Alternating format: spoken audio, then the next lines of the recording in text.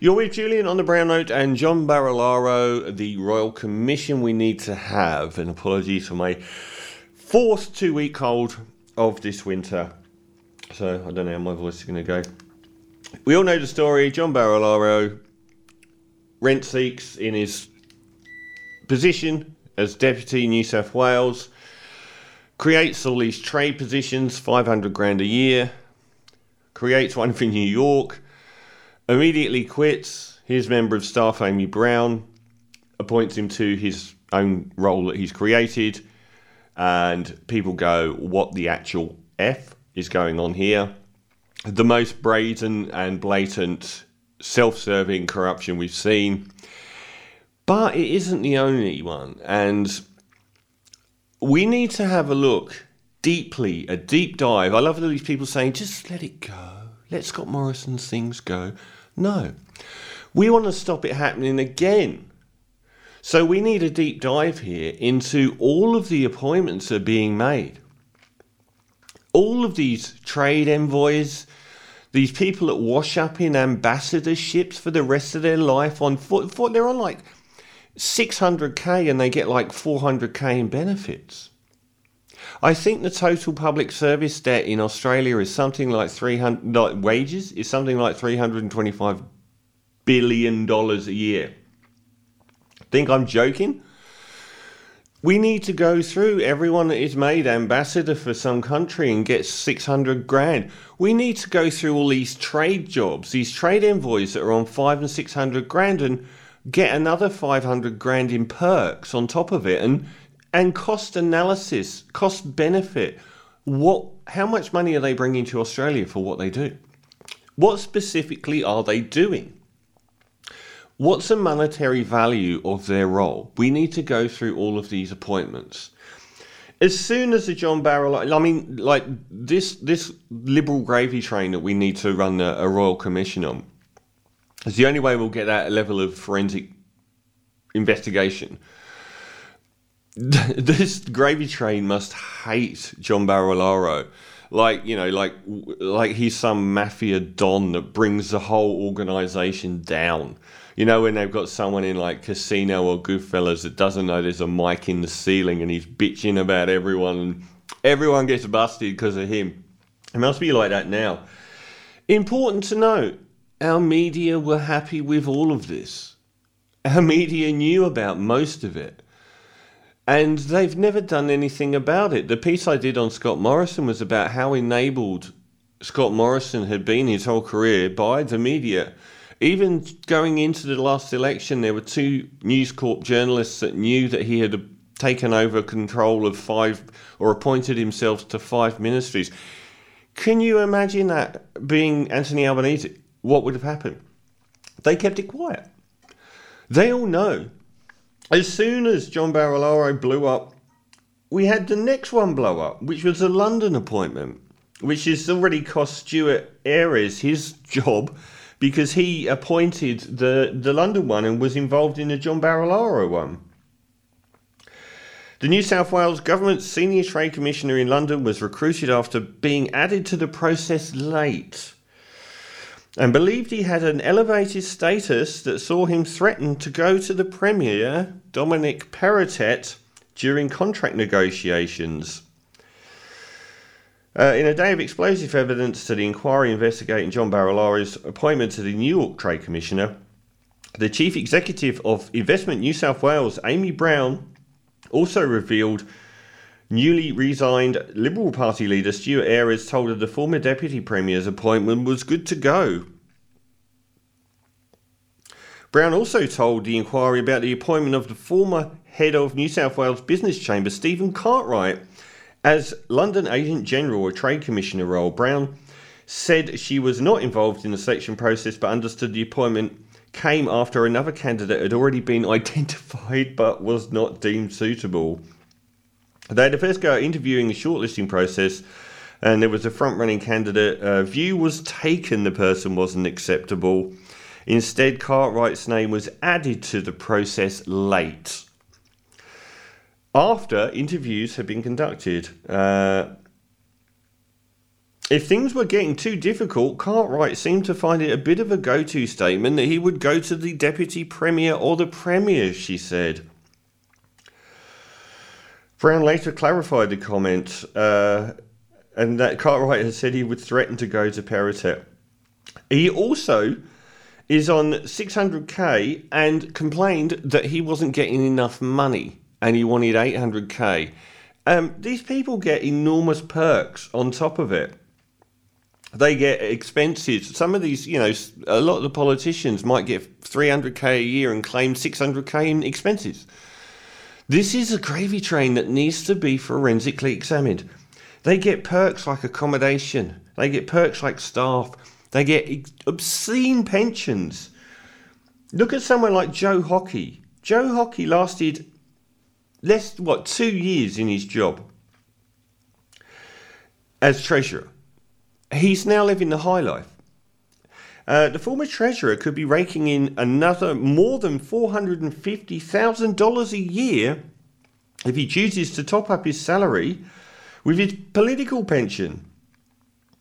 Former Treasurer Joe Hockey has been urged to forego his government pension if he agrees to a lucrative role as Australian ambassador to the US, which he did. As Treasurer, Hockey railed against double dipping by mothers who claim both maternity leave from the government and their employers.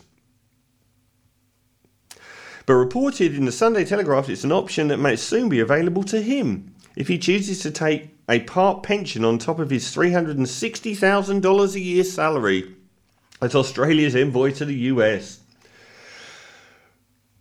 If he does, Hockey will secure more money in his new gig than he was paid as treasurer. Hockey enjoyed a salary of $365,000 as treasurer, but his pay was slashed to $200,000 after he lost his job. In his new job, he'll earn $360,000 as a public servant and live rent-free.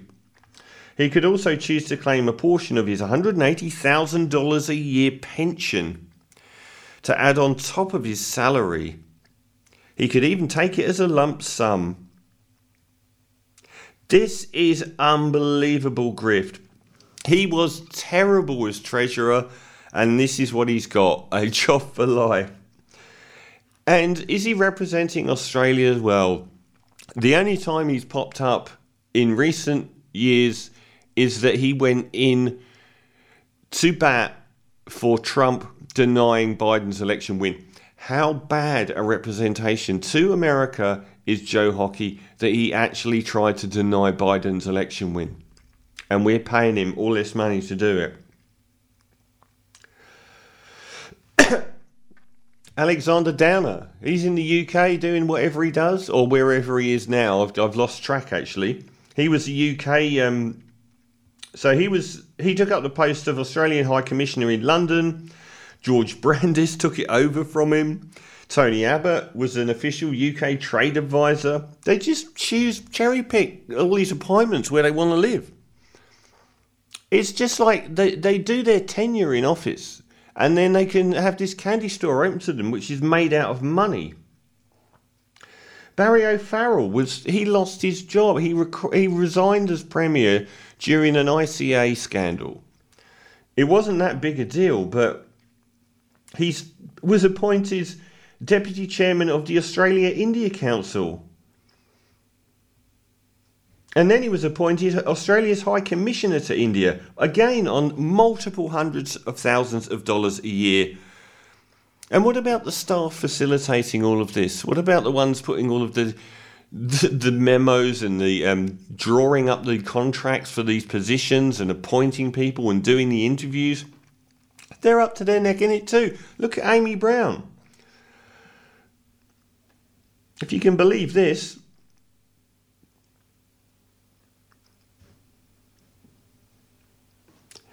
Top bureaucrat known for her Jesus management style tells why she took her colleague's $500k dream job in New York off her and gave it to John Barilaro as her own jaw-dropping taxpayer salary is revealed. She said she bases her management style on Jesus. I'm not sure what part of her engagement with her current role you would ascribe to being like Jesus.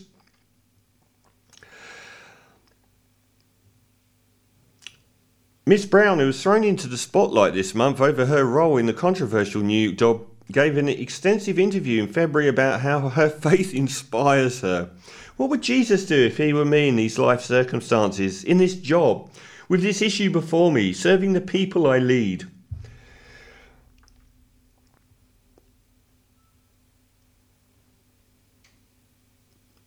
Miss Brown joined the New South Wales Public Services 600 Club in 2022 with a pay rise seeing her collect $614,000 a year on the taxpayers who give her boss a job in America.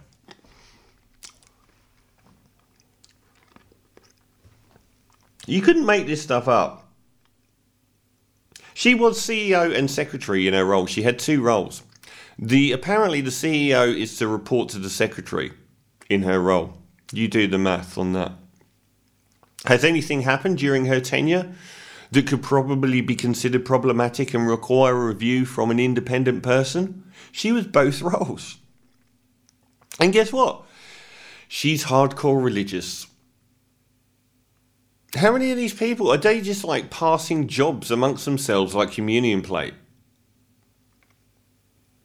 I mean, look at Peritet. His is coming here. I mean, how far have these religious types infiltrated the gravy train? Speaking of which, Scott Morrison declares war on overpaid public servants in a huge shake-up. Fordham reckons $327 billion of taxpayers' money. I don't know if that's a year, actually. I imagine that's over a period of time. But Scott Morrison pledged... the department budget is $327 billion. And here Scott Morrison's going on Ben Fordham's show and actually claiming that he's going to, stop this gravy train. Let's have a look at Scott Morrison's performance in stopping this gravy train. The Commonwealth Ombudsman called for a review of hundreds, if not up to 1,000,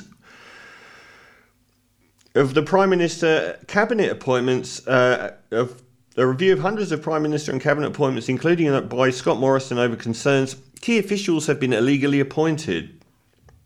The Ombudsman's directive, sparked by an illegal Morrison appointment, includes every appointment made by Morrison in his 4-year term as Prime Minister. The revelations come as the nation reels from news the Prime Minister secretly appointed himself to 5 ministries. The Ombudsman's directive was the outcome of a secret investigation concluded in December so why wasn't this made public before an election? Into Morrison's PM, Prime Minister, and having illegally appointed a senior bureaucrat to 2 jobs at the same time. Under remuneration tribunal law, it's illegal for a full-time federal government employee to be paid for any other government role. As previously revealed, Chris Jose, a key executive of the media regulator Australian Communications and Media Authority, had also been illegally paid as a part-time commissioner of the National Competition Council. The Ombudsman says the investigation identified a potential gap in the process of appointing an individual to more than one position. So they're now reviewing, hopefully, up to 1,000 appointments that came under Scott Morrison's watch. So imagine what else is going on. All of the contracts that they give for their mates. Go back to John Howard. Go back to the fact that Australia is giving so many of its mineral resources and gas away to foreign entities and multinationals. This is all part of it. We need to audit what these people have done. This is something that is... You get people like Eddie Obeid on Labour doing really corrupt stuff over property deals, but this is something that is symptomatic of the right of politics, because they're the ones that want to privatise everything. They're the ones that feel entitled to public money. Their entire job is to transfer public money into their or their friends' hands. And we need to look at politicians' wages. Why do they get $350,000 a year and then at least the same in expenses? This is bringing the wrong people into politics. This encourages the wrong people to be in politics. It encourages bad decisions that benefit the system. And if people are behaving badly, they know they're going to be rewarded later. I keep saying the Liberal Party is the only job you're guaranteed a pay rise when you lose it. And people are encouraged to fall on their swords for other people. Let's audit all these people that have fallen on their swords for people like Scott Morrision, going back years, and see where they washed up. Have they washed up in a 500k job somewhere? There are promises being made here. This is terrible for the country. This is the infrastructure of our country. This is our foreign front to other nations. This is our future building, is being defined by these rent-seeking cowboys. This is a cancer on democracy.